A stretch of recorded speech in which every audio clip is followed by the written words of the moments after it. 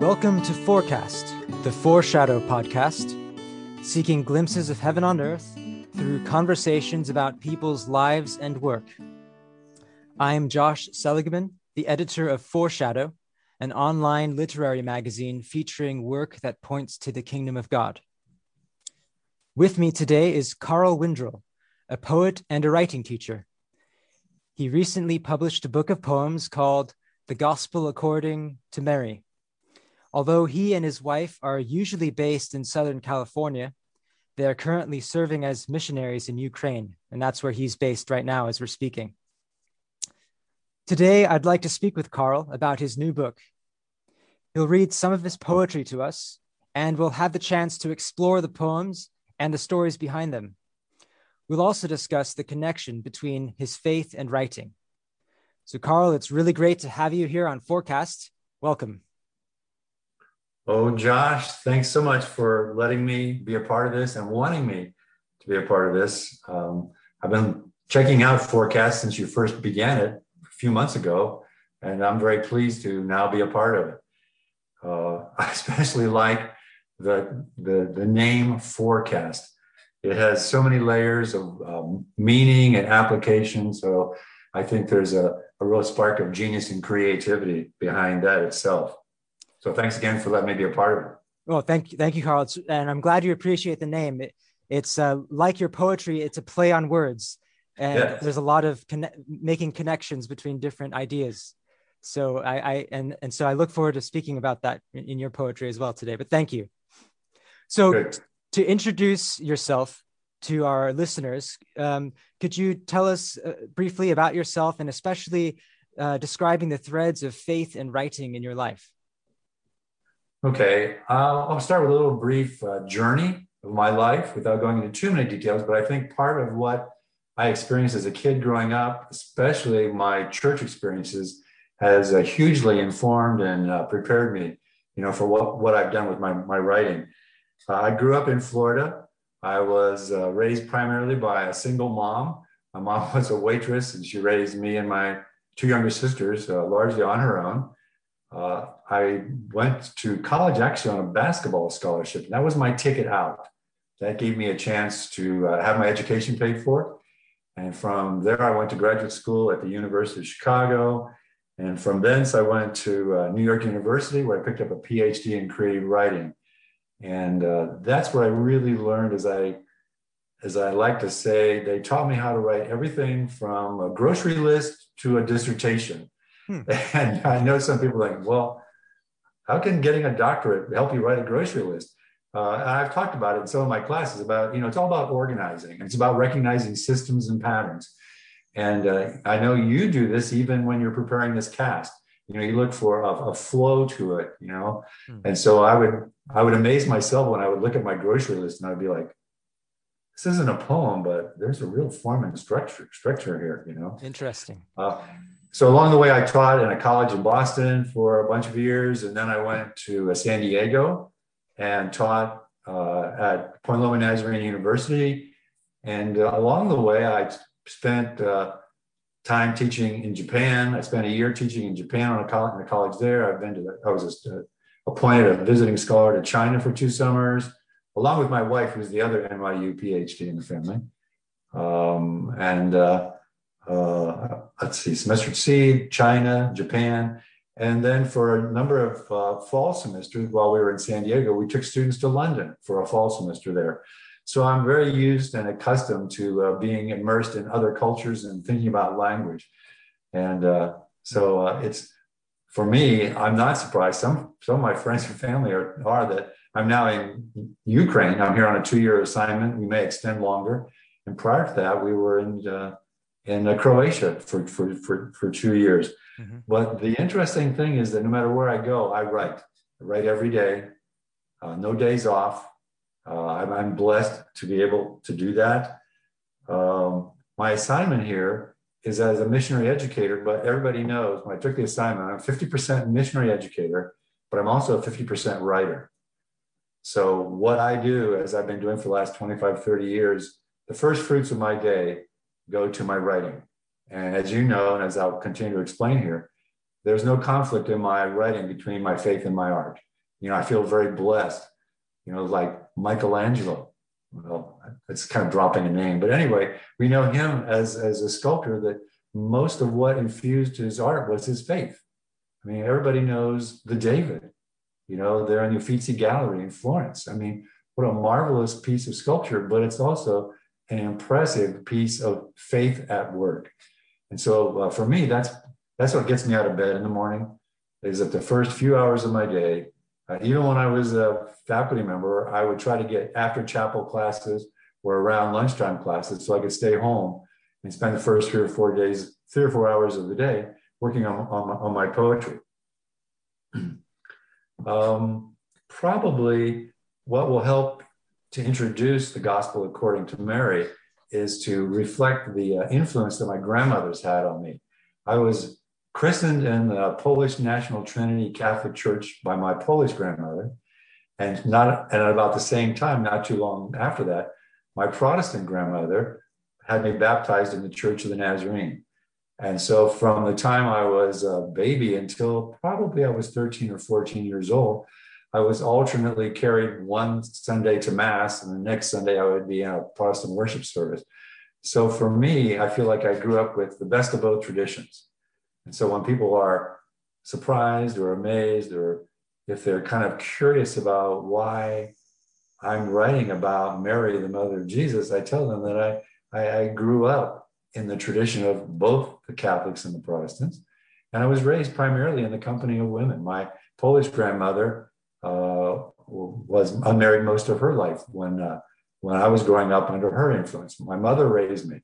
My strong paternal influence was my maternal grandfather, my mom's father. So along the way, I became very sensitive and in tune with what was going on in women's lives. And so for me, it's easy to cast Mary as the narrative persona in the gospel according to Mary. She is the voice in the gospel according to Mary.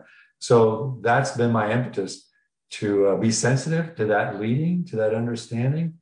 And a little more about the gospel according to Mary is that there are 62 poems in the book. 36 of them have already been published.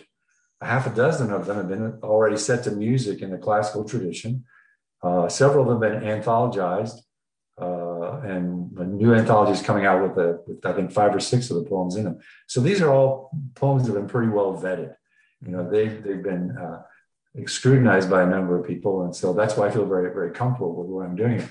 But I know it's kind of cheeky, Josh, for me to, one, call the book The Gospel According to Mary, and then also to say, well, Mary's going to tell the story here, because Mary really doesn't have that much of a voice in the New Testament. I mean, we see her at separate important occasions, but what I've tried to do is give her the leeway, the latitude to tell the whole story from her perspective. Matthew, Mark, Luke, and John are the major gospel writers. They're all men. They didn't have a lot of personal contact with Jesus, but no one can deny that Mary certainly did. So in her version of the gospel, she starts with the death of Jesus. And as we know, Matthew, Mark, and Luke all start with the birth of Jesus.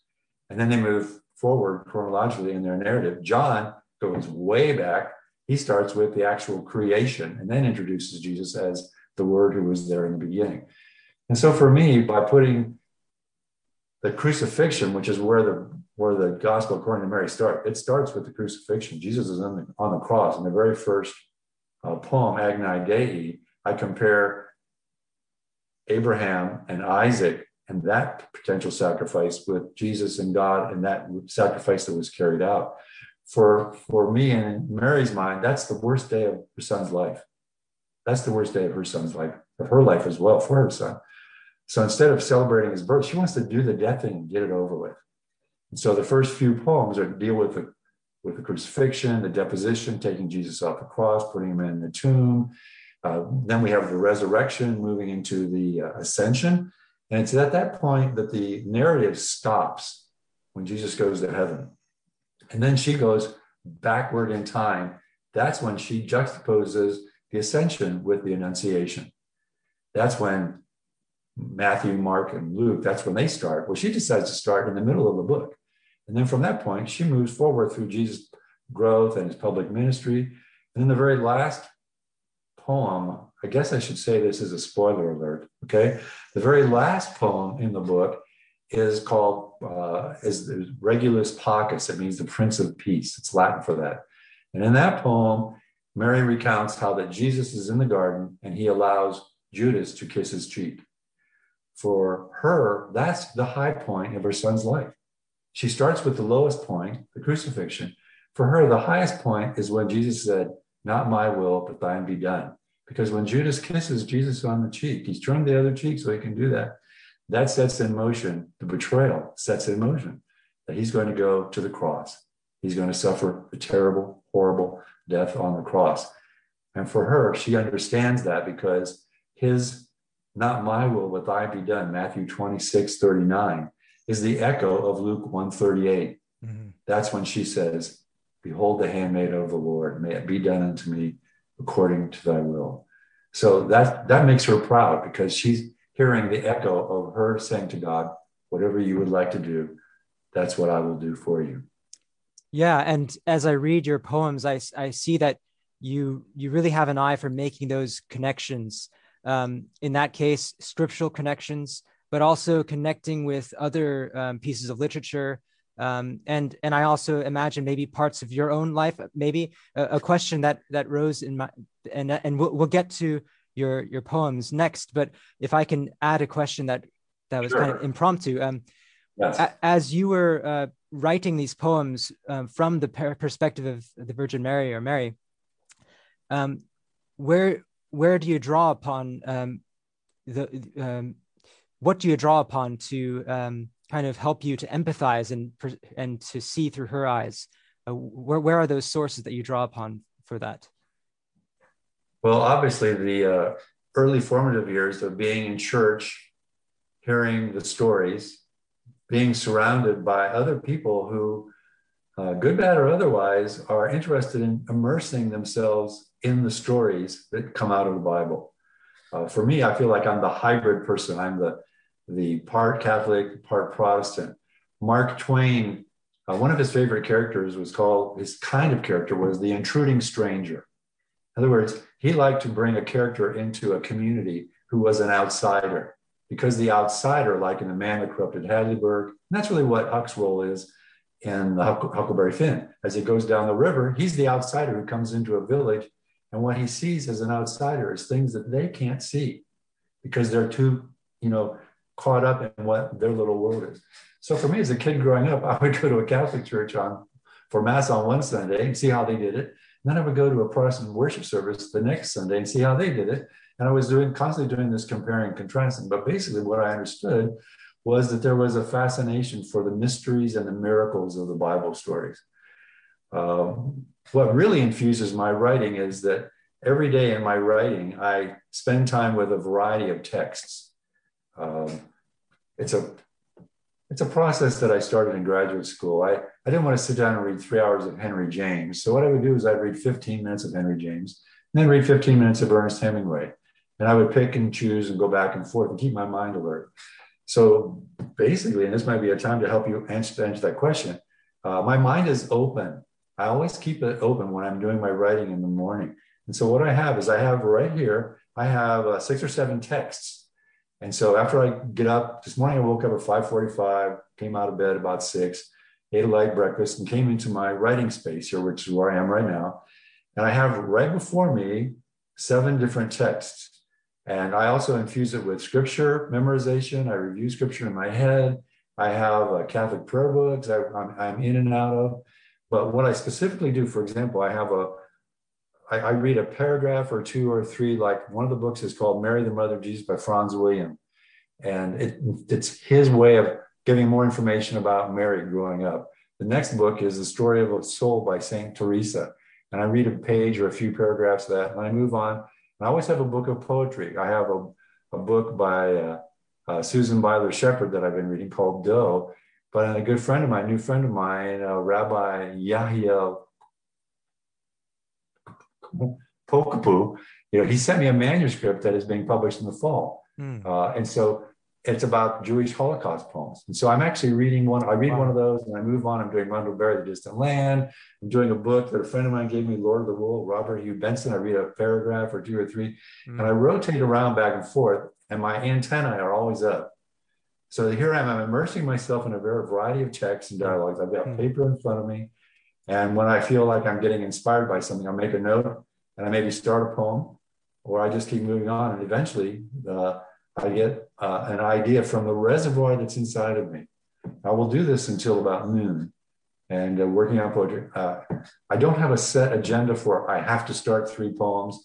Some mornings I start 3 or 4. Some mornings I start 1. Today I've only done 1 so far. And then I also spend some time revising, rereading, doing I call them pep rallies. I read stuff that I've written before to get me infused so that I'll know, oh, I did that before. I can do that again, you know?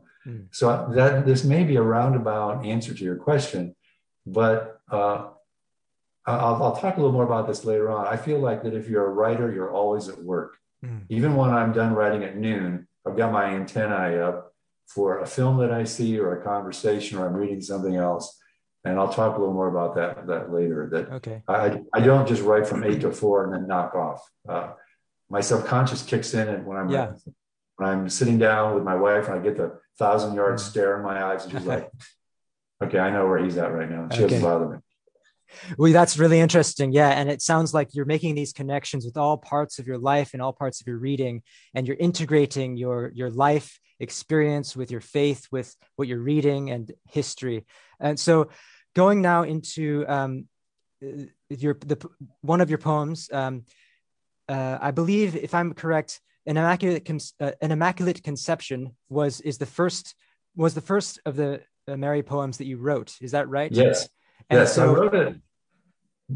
I'm sorry. I wrote it. Go ahead. In graduate school when I was at the University of Chicago. So it's the first Mary poem that I remember writing. And at the time, I didn't say, "Oh, I want to write a poem about Mary." I wrote this poem. Yes. So could you read that poem for us and maybe tell us about what inspired that, and that's because it seemed to have kicked off this kind of lifetime of writing poems about the Virgin Mary. So it's a good place to start. It was kind of a bell ringer for me. And as you know from the book, it's the preface. It's the poem before the crucifixion. It's a little preface here. And so it is called An Immaculate Conception. In the basement of the Broadview, of all places, I go to sit and do my laundry and to commune with my soul. The washers whirl and swish the soiled clothes while I sit sensing the cleansing. Rinsing to a frenetic spin stop, they tumble to an arid staleness. Finally, morosely, I await to wear the soilless linen in an unclean world. That's not my voice. I mean, you heard my voice, but I'm reading the words of Mary, the mother of Jesus. This is her. And for a number of readers, this is the poem that catches their eye. They're like, wait a minute, Mary never did her laundry in a laundry room. What is this all about? But people who are aware of Mary, the mother of Jesus, and the apparitions over the years when she has appeared, she is a very here and now woman in our world. She is the emissary, the ambassador. So for me to put Mary in a laundry room in the basement of a building, for Catholics, they're okay with that. They understand that. And to be honest, that was where I got the idea for writing the poem. I was in graduate school, the graduate school dormitory, the residence that I lived in was called the Broadview. I was sitting there doing my laundry, and almost all of this poem came in one sitting. They don't all happen like that, but this is one of the ones that did. And I still got the original kind of notepad where I was scribbling on here, and it's probably 95% there as it is now. For me, this is an interesting poem to introduce how and what I write with regard to form and structure. People who write free verse poetry like I do, some people look at them askance and say, hey, that's just, twaddling on and on about an idea. There's no structure. But actually, there's the same structure for this poem as there is for the 5-paragraph freshman composition essay that you probably wrote when you were a first-year student. I used to teach that class every year, 2 and 3 and 4 sections of the year. So really what this poem, and I'll do a quick, breakdown of it here. Mm-hmm. It's only 14 lines. Unfortunately, we can't see it. You'll have to trust me on this. It's only 14 lines. It's made up of 5 stanzas. First stanza has 3 lines. The next stanza has 1 line. The middle stanza has 4 lines, and then 3 more lines. And then the last stanza is 3 lines. So it's basically broken up into 5 stanzas. The 5-paragraph essay in the freshman composition has 5 paragraphs. The first paragraph's function is the introduction. Mm-hmm. And somewhere in the introduction, you want to have the thesis statement. And then paragraphs 2, 3, and 4 are supposed to give examples of the introduction and the thesis statement. And then the last paragraph is supposed to be the conclusion. When I've done this with classes before, when they look at me somewhat like, seriously? That's how you write a poem? Now, when I wrote it, I wasn't thinking that. Okay. But one of the things that we all know in art, and when I was at NYU working on a PhD, is that artists immerse, to use your word, I really like that word choice, you immerse yourself in your art form so that you know how to draw a landscape or a vase of flowers or fruit in a bowl. You don't have to start over from scratch. When Picasso would sit down to do a painting or do a sketch, he didn't have to just go back and revisit line and color and juxtaposition of image and whatever. He just sat down and did it. I've tried to explain that to people. That's basically what I do. I don't sit down and go, okay, this is the form, this is the structure. I discover it usually later. A very famous Robert Frost quote is, he said, "For me, the initial delight in completing a poem is realizing I knew something that I didn't know that I knew before I wrote the poem." Mm-hmm. And that's why I can testify to that. And not only with knowledge and info, it's also about the form and structure. The poem, as we see it here, came without a title. I had no title. And eventually I thought, because it's a laundromat poem, is basically what it is. But what I realized later on, that this was like the conception. It's an Immaculate Conception. And I put first the Immaculate Conception, but then that was Jesus. And I was like, I'm not comfortable with that. And so then I put and, you change the article to an indefinite article and realize that makes it more flexible, because in essence here, this is the story of how Mary was immaculately conceived. This is her reflecting. Those of us, this is my art and faith here. Those of us who know Psalm 134, when David says, before you covered me in my mother's womb, and in Jeremiah 1:5, Jeremiah says, when you made me in my mother's belly, you knew me before you did that. And so for me, this is this otherworldly experience of Mary reflecting on how she was embodied. That she was made in this washing machine image. When you look at a washing machine, I always think the washing machine was the front loader. So it's got the water and it's got the clothes and everything, and it's dark and it's warm and everything's being made clean. So really what the stream of consciousness here is revealing, the washing machine makes for a wonderful, wonderful metaphor for starting new life. And then the conclusion is that she says that she understands that there's something foreboding here. She says morosely, but I'm awaiting to wear linen that will never be soiled. She is the one person in her son who is born without sin, without original sin. So that this clothing, this linen cannot be soiled, but yet she has to wear it in an unclean world. And that's what her son's mission is going to be as well. Yeah, I just, if I can just say, I think that connection between the soilless linen and an unclean world, there's a lot of connections there, and just how the Virgin Mary lived a life of purity in the world. That's and when I read this, I didn't realize all of that background, but I just imagined that she has these new clothes that she's going out into the world, out of the laundromat, and going out onto the streets, into the world, and wearing new clothes. And I thought that's a really vivid image of when we go out clothed with God's grace, not something that we earn ourselves, but going out into the world and kind of shining with the light and love of God in us. For anyone who has experienced and connected with God. And that line, "to commune with my soul," also suggests that it's the relationship between us, or between the Virgin Mary and God, it's a communion with that holiness and Yes. purity that relationship transforms us as we go out into the world. So just some of my thoughts on what you're saying in relation to the poem. Josh, you just might be my ideal reader. You have picked up, I love your word choices. This is about holiness and about purity.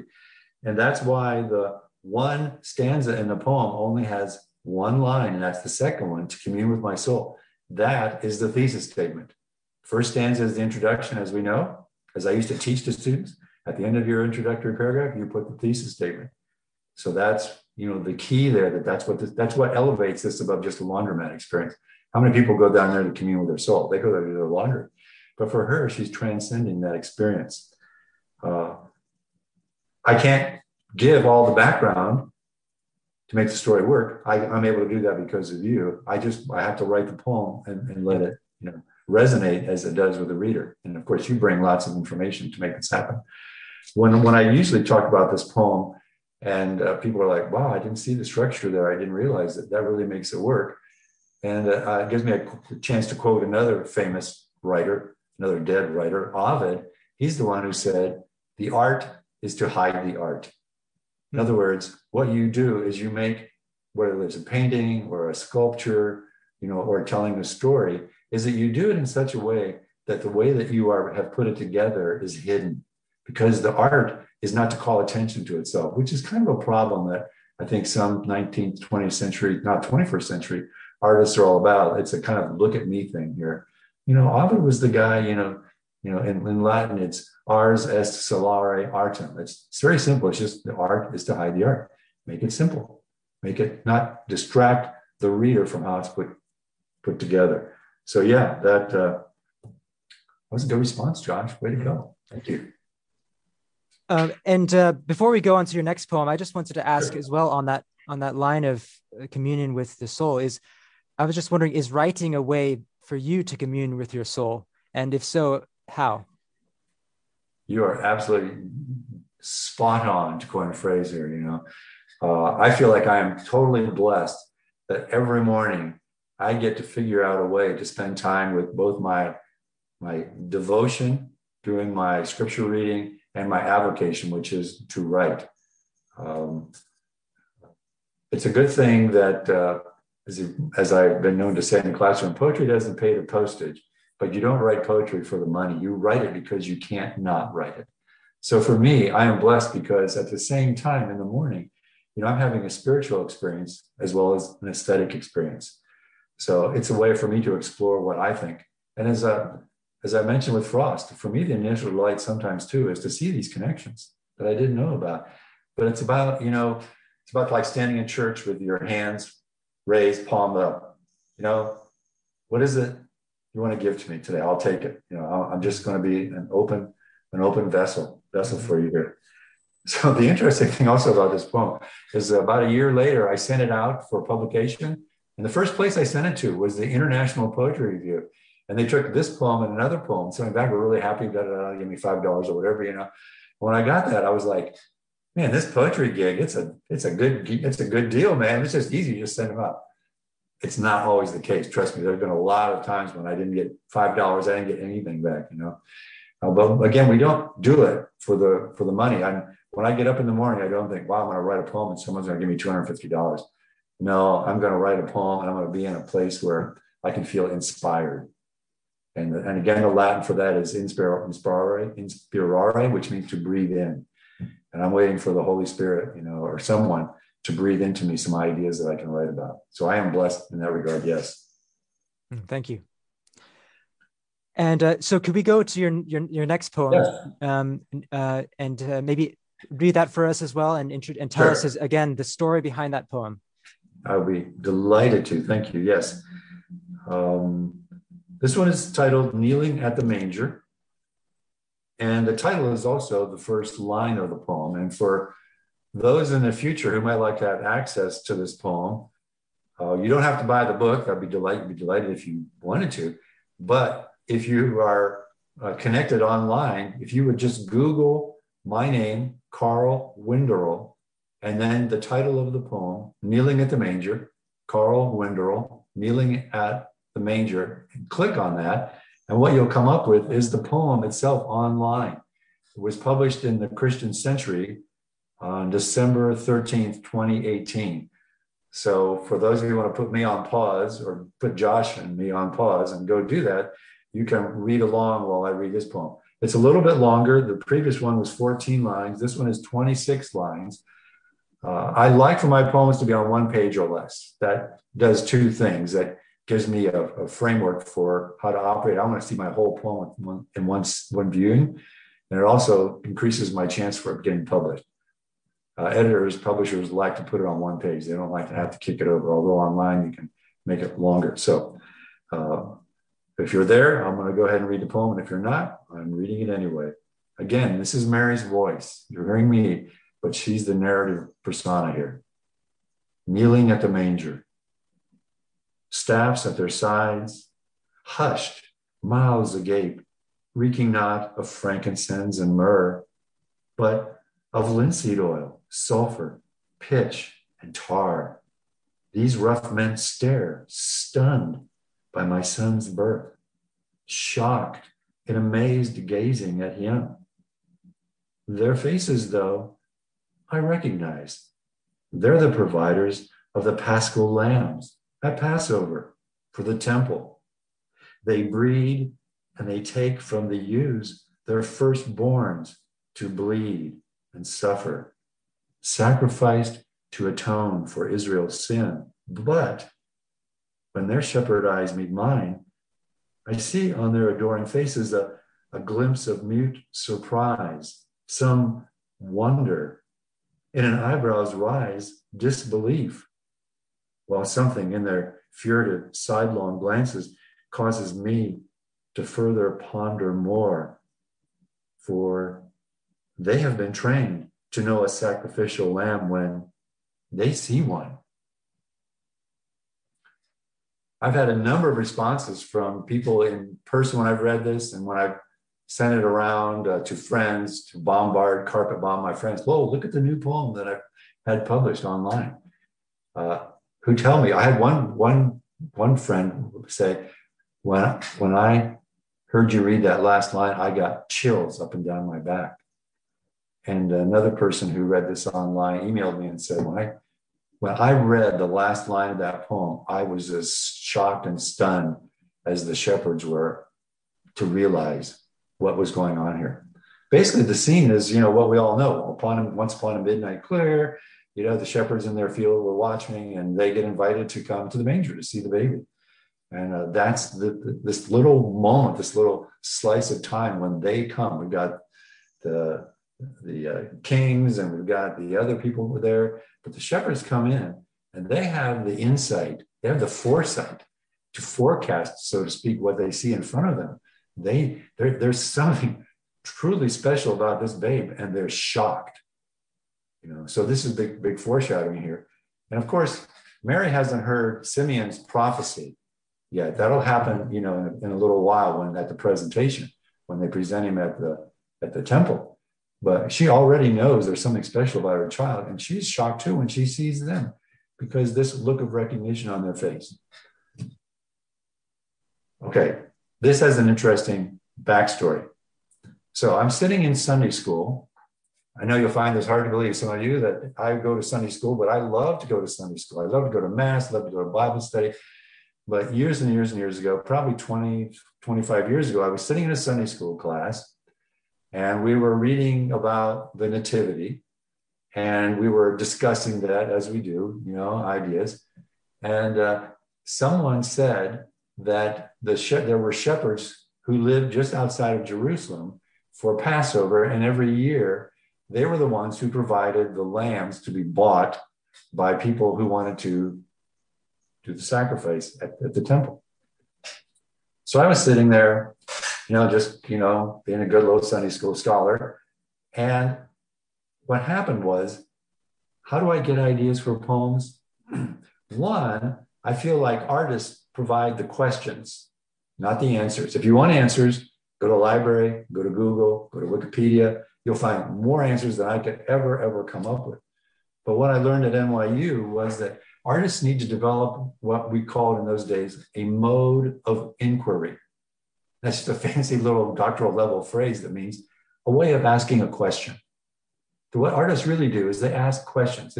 For me, this is a what if poem. And what started in my head was, what if the shepherds who picked the lambs out of the flock, because they wanted to pick the best one, the one that was unblemished, that was spotless. And that's on me using some of my references from Isaiah, because Isaiah is the one who talked about the virgin would be spotless and unblemished.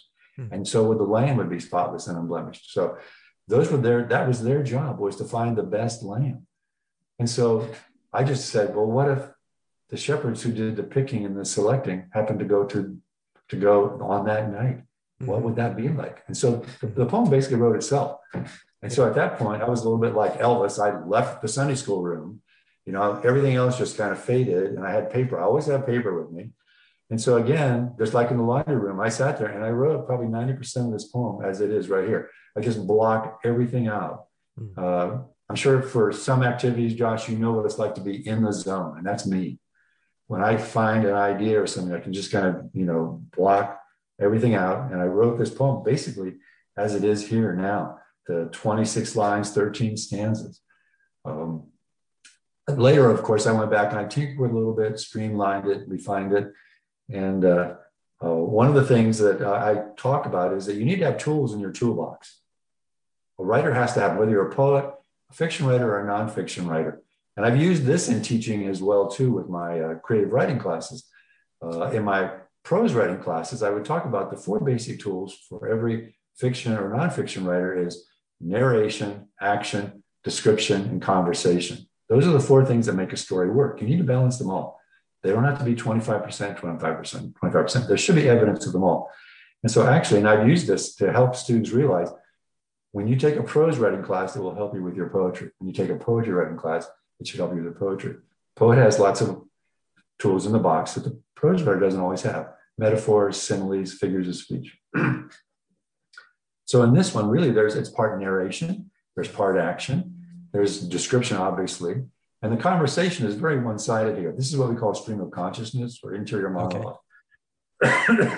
So for me, that's how I explain, again, how the art is hiding. It's hiding here. I've used these examples, and it's just like, when Picasso would choose to use a certain color, he didn't have to go back and study the color and know which color matched best side by side with the other color. He just knew because he had immersed himself in the process. In fact, my dissertation at NYU was the creative process that produces what I call direct experience literature. Sometimes I get choked up talking about my own poetry. It's so embarrassing. Well, can you, so you said non-directive literature. Direct experience literature. Sorry, direct experience literature. Okay. Can you explain that? Yeah. Direct experience literature, as I defined it, was autobiographical literature. A lot of our literature is written based on personal experience. But my goal was to see that some writers directly look for their experience and they put that in a pattern and in a system that takes on a life of its own that's a little bit separate, from the whole experience. Most autobiographical writers we'll start with day 1, day 2, day 3, day 20, day 40, day 50. And they include everything. For me, the direct experience literature person, picks and chooses, and maybe jumps around the chronology a little bit. Okay. Yeah. One of the persons that I used in my dissertation to explain that was a quote by Ernest Hemingway. And this is one of his more famous quotes. And he said, "Memory, of course, is never true." Mm. Memory, of course, is never true. And then, of course, his example was The Sun Also Rises, that was based upon 5 or 6 characters that were his best friends right after World War I. And he tried to explain that he wasn't just doing a mirror image of his friends and their experiences. He was picking and choosing. So that was a little sidelight here to my dissertation. So if I can just say, when you say memory Sure. isn't true, I think what you're saying is it's not true in the sense that when we remember things, we often rearrange the order in which they happen. Yes. But there's a deeper truth that's there. Maybe reframing it, re-understanding it through a different lens. So it may not be accurate chronologically, but but if we're remembering it, if we're remembering it accurately or rightly in a deeper way, then there's still a truth to it. And so can you explain the connection between that with this poem? Is that how you're kind of understanding how you, it's kind of the Virgin Mary remembering her experiences from your perspective, and kind of reframing them and seeing them with different lenses and interpreting them in different ways. Is that right? Yes, very, very good insight there. Ezra Pound, one of Ezra Pound's early books of poems was called Personae. And that's just a fancy Latin word meaning person. And in his book, Personae, he put on a mask and he chose, and this was probably one of the influential forces in my poetry. He chose real life fixed figures from history, from culture, from literature, and he put on their mask. He would write a poem as if he were Hamlet with a new stream of consciousness. He would put on Sextus Propertius, who was a Latin poet, and he wrote a number of poems about, from his perspective, pretending to be him. And I thought, that's really pretty cool, because I think too much of the time, readers think that, and Robert Frost probably was one who helped them to think this, is that the poem, two roads diverged into a wood, or, stopping by woods on a snowy evening, that the narrator is Robert Frost. Right. And they're right, it was Robert Frost. But we don't have to be the voice in the poem. And for me, I kind of put on Mary's mask here and see this experience as she saw it. I bring all that I know about my Christmases, about the church services. When I was 14 years old, in my screechy little voice, I sang in front of the church, "We Three Kings of Orient Are," with two of my friends. I was pretending to be what the kings were at that point. So I think that was part of my training, to learn to feel comfortable throwing my voice, being a ventriloquist, so to speak. I hope that helps there. Yeah. Excuse me. One other thing before we move on, I think people see this as a free verse poem and they say, well, what's poetic about it? Well, apart from what I told you about, the narrative stances and the description or whatever, there is rhyming, there is what I call line rhyme or echo rhyme. There's amazed and gazing, there's prize and surprise. Yes. The words don't rhyme in a specific pattern. I think because they don't rhyme at the end, it calls more attention to themselves. For example, I really like a glimpse of mute surprise, some wonder in an eyebrow's rise. It's all very, very kind of not chaotic, but it's disordered in a way that you don't expect it. The problem, I think, with a lot of iambic pentameter poetry that has a rhyme scheme, you get caught up in the rhyme too much. And you're looking forward to the next rhyme. How are they going to rhyme this as well? Okay. Even in that one line, there's alliteration. Glimpse of mute surprise, some, all of those S's, that alliteration of those consonants. More and for, what I would call line rhyme, words on the same line with the same sounds. And then the other thing that works with this poem, I do this a lot, is the concept of enjambment. Is when you break a phrase up in an unnatural, unexpected sort of way. Mm-hmm. And if the readers are reading along here, they can see that lots of lines end with a word that you normally don't expect to see at the end of a line, or it's actually the middle of a phrase. Lots of lines end with but, or and, or in, with a coordinated conjunction, or with a preposition. Mm-hmm. One line ends with there, T-H-E-Y apostrophe R-E, like there what? You expect that. Mm-hmm. And as I read it, it tries to have a kind of what we call informal balance. So maybe that'll help people understand why some people see this. There's lots of irony, lots of ambiguity. Those are other things that you see between and beyond the lines.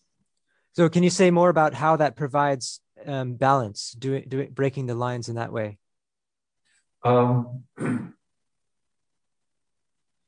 It creates one of the, all right, back to NYU. My primary art form in my program was poetry and writing. My secondary art form was photography. I was in the creative arts department at NYU, not in the English department, not with those boring people learning to be stuffy English professors.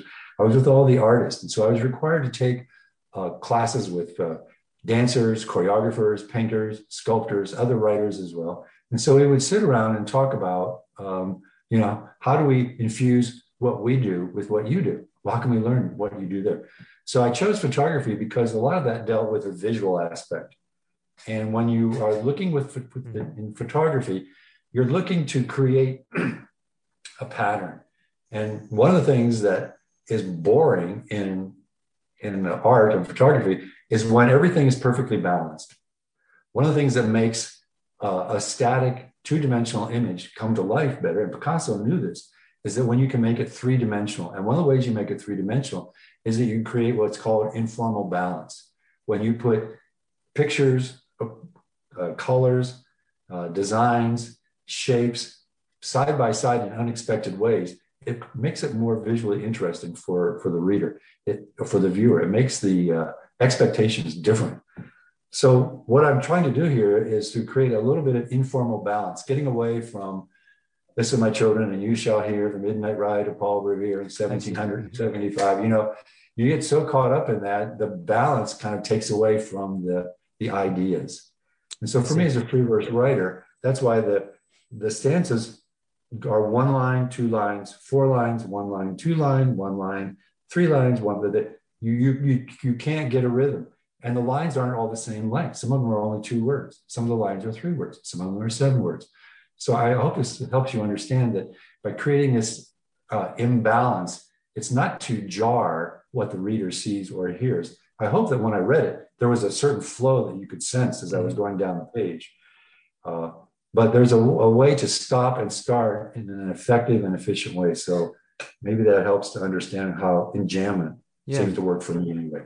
Yeah, I just want to comment on this poem. As you describe that, it's telling me that you're really conscious about how the reader experiences the poem, and even how the reader visualizes the poem on a literal level, looking at the words and how that affects the reader's interpretation of the words, and that's kind of matches what I see the poem being about, because I see the shepherds also have this double take when they see Jesus. They see him on the surface, but then they also recognize something deeper about him, that he resembles something that they're familiar with, something that they know through their life's work, which is the sacrificial lamb, finding that unblemished lamb. And so it's an interesting connection between the form of the poetry and helping people to see the deeper meaning of the poem by how you arrange the words, and the shepherds also seeing deeper, seeing Jesus in a deeper way than other people. They have a certain lens that other people don't have. So that's, just very fascinating connections. Well, I originally had asked you to also read a third poem, but looking at the time, I wanted to talk with you about your writing and ministry in Kiev. And I'm wondering, Carl, if you'd be willing to, after this podcast episode, we're done recording, if we could record just your third poem and in describing that, if you have time for that. But sure. And we could have, okay, thanks. And that would be maybe a bonus episode that's not included in this episode. Josh, no one has ever used the word bonus in the same sentence with one of my poems. So I am so blessed by that. Thank you very much. Yes. Okay. Thank you. So yes, my wife and I are here in Kyiv, working as missionary educators. And that's a big umbrella. That's a big scope of a thing to do. As I mentioned earlier, my role is that I'm a missionary educator 50% of the time, and I'm a writer 50% of the time. So for me, my mornings until about noon or so are infused with writing. That's how I focus my life. And the rest of the day, the best way to illustrate that is in another interview with actually a YouTube channel producer here in Kyiv. I gave an interview, and I used the phrase, "I like to be open to opportunity." And so whatever I end up doing in the day, it surprises me. It's almost like my writing. Ideally, we came here to work with a Nazarene church here in Kyiv, but we've been in lockdown. We've been here, my wife and I, this is our second year here. Most of the time that we've been here, we've been under the pandemic like everybody else around the world. So what we had intended on doing, we had to kind of switch around and, be liquid and not, be locked into what we do. We do Zoom Bible studies. Last fall, when the pandemic was huge here in Kyiv, it's kind of on its third wave here, but last fall it was huge. What we actually spent a lot of time doing was going to grocery stores, buying food, bringing it home, cooking meals, taking meals. I joke about that in the United States, we have a program called Meals on Wheels. Here in Kyiv, it's Meals on Feet, because we use public transportation when we could. In lockdown, sometimes you can't use public transportation. So that was, part of the, answering the call that Jesus says, this do in remembrance of me. You feed people, you visit them, you take things to them. I mean, we would people would send us a grocery list. These are members of our church and then members in our community who learned about us. They would send us a grocery list, on our cell phone. We would go to a grocery store and pick up the items. Great for learning the language, trust me, and sometimes what we would do, we would come home and we would cook a meal for a family that would serve for 2 or 3 days. And I, as often as not, because of the pandemic, and these were people who had COVID, we would take the food to their apartment, put it at the door, knock on the door. We wouldn't run away, but let them know that it was there, or we'd give them a call. Mm-hmm. We're planning on doing a Zoom Bible study on the film series, The Chosen. Maybe some of the listeners will know of that. The second season just started, I think a week or two ago. On Easter, I think the second season started. So we've been encouraged to use some of our Zoom opportunities to create, we're going to watch an episode and then talk about it. And if the lockdown ever, relaxes a little bit here, we'll have them meeting in our home again. Off and on, we've had Bible studies and film studies here. The idea is to be open to opportunity. The film producer who has this YouTube channel overheard Rhonda and I talking in the grocery store. And he came over and talked to us. He's a retired TV producer and executive for one of the major television stations here in Kyiv. And in retirement, he has set up a YouTube channel called Useful Tips. That's what it's translated into English. And what he does is that he likes to find interesting people, and actually a lot of churches, Catholic, Orthodox, and our church. He's done several on our church now. And he just came up to us and started talking to us. And that has blossomed into this amazing friendship that we're able to talk about our church. We've had him come and put on his YouTube channel, use some of our church services, and then, of course, an interview with Ron and me. So I think it's an opportunity for us to put our faith into action in a slightly different way for me, and yet still use my art. He's fascinated by my poetry. What we're planning on doing is I'm going to go into one of the schools here, and he wants to film me teaching my poetry. Wow. So you just don't know. That's great. You just wake up, you do what you can, and then as an opportunity informed you, that's what you try to do. And the other thing that's really interesting is that whenever we talk to people and they want to talk and practice their English, or they want to know more about us, and they invariably will ask us, "Where are you from?" We will say, "We're from San Diego." And their look is one of amazement, kind of like the shepherds. And they say, "You're from California?" And we say, "Yes, we're here living in Kyiv." And they invariably want to know, "Why are you here in California?" Yeah, that's a common question I get as well from someone from California. Yeah. Yeah. So that opens the door. And you say, "Well, I'm here as a missionary educator working for global missions for the Church of the Nazarene." And then the door is wide open for us to talk about what we do and why we're here. And we try not to be heavy-handed about it, but it's amazing how open people are to hearing how committed we are to our faith and our belief structure, that we would come to Kyiv, which is a very fascinating place, actually. You just, as we all know, you say, how, where, when, why, how can I serve best? Yeah. And it sounds like that approach that you have in your writing of having your antennae, as you describe it, being open to new inspiration. You also carry that on in your daily life and in your missionary work. And I hope that that you continue to find rich connections as you do in your writing with the people that you meet in Kiev, and I just wish you the best as you share your writing. Hopefully, you have more opportunities to do that with people there, and in your work and ministry there. How Yeah, can people? I'm always surprised. Yes, I'm sorry. Go Yes. ahead. I am blessed. I just, it's the hands up thing again. Yes. Palms up. Yes. How can people find your book?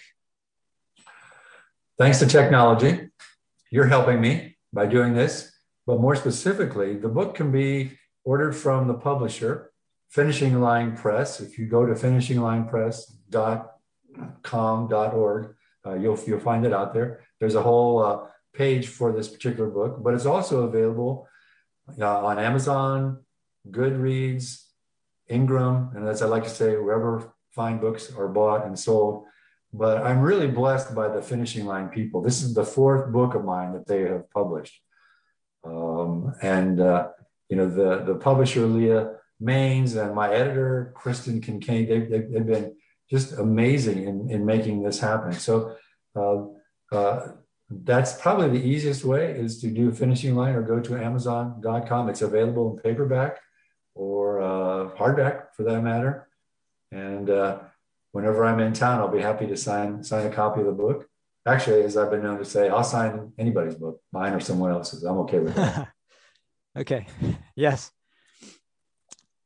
Well, thank you, Carl, for taking the time to talk with me. It's been really insightful and inspiring, and I just learned a lot about your writing and the connections you make, and what you have yourself have learned through the writing process. Oh, Josh, thanks so much. Yeah, I'm very happy, and I am blessed, and this has been a big blessing to me today, and will continue to be so. So yeah, thanks for having me. Appreciate it. Great. I so appreciate it. Thank you. And to our listeners, you can find the links to the various websites that we mentioned in this interview today, as well as another poem that Carl has written, on our website at foreshadowmagazine.com. And we post new work there every week.